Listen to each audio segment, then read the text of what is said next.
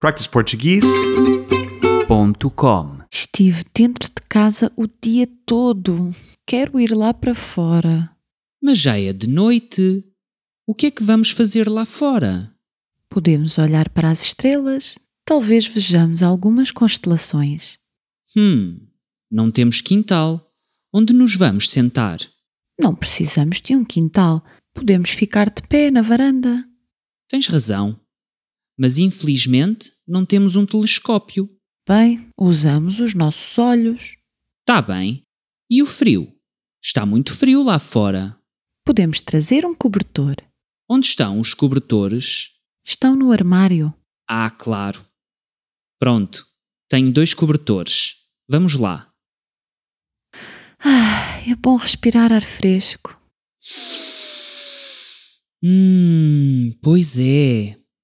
Mas ainda não vejo nada. Nem eu. Está um bocado nublado. Espera. Acho que estou a ver qualquer coisa. Uau! Aquilo é uma estrela cadente? Não, é um avião.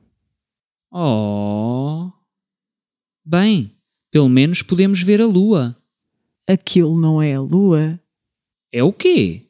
Acho que é um candeeiro de rua. E aquilo? É Marte? Não, aquilo é uma antena de rádio. Oh! Acho que vejo algumas estrelas ali. Aquilo são pirilampos. Tens a certeza? Tenho. Acho que é a noite errada para olhar para as estrelas. Tens razão. Se calhar amanhã é melhor. Bem, Temos algum vinho na cozinha? temos tinto ou branco? Tinto. Fica aqui. Vou buscá-lo. Perfeito.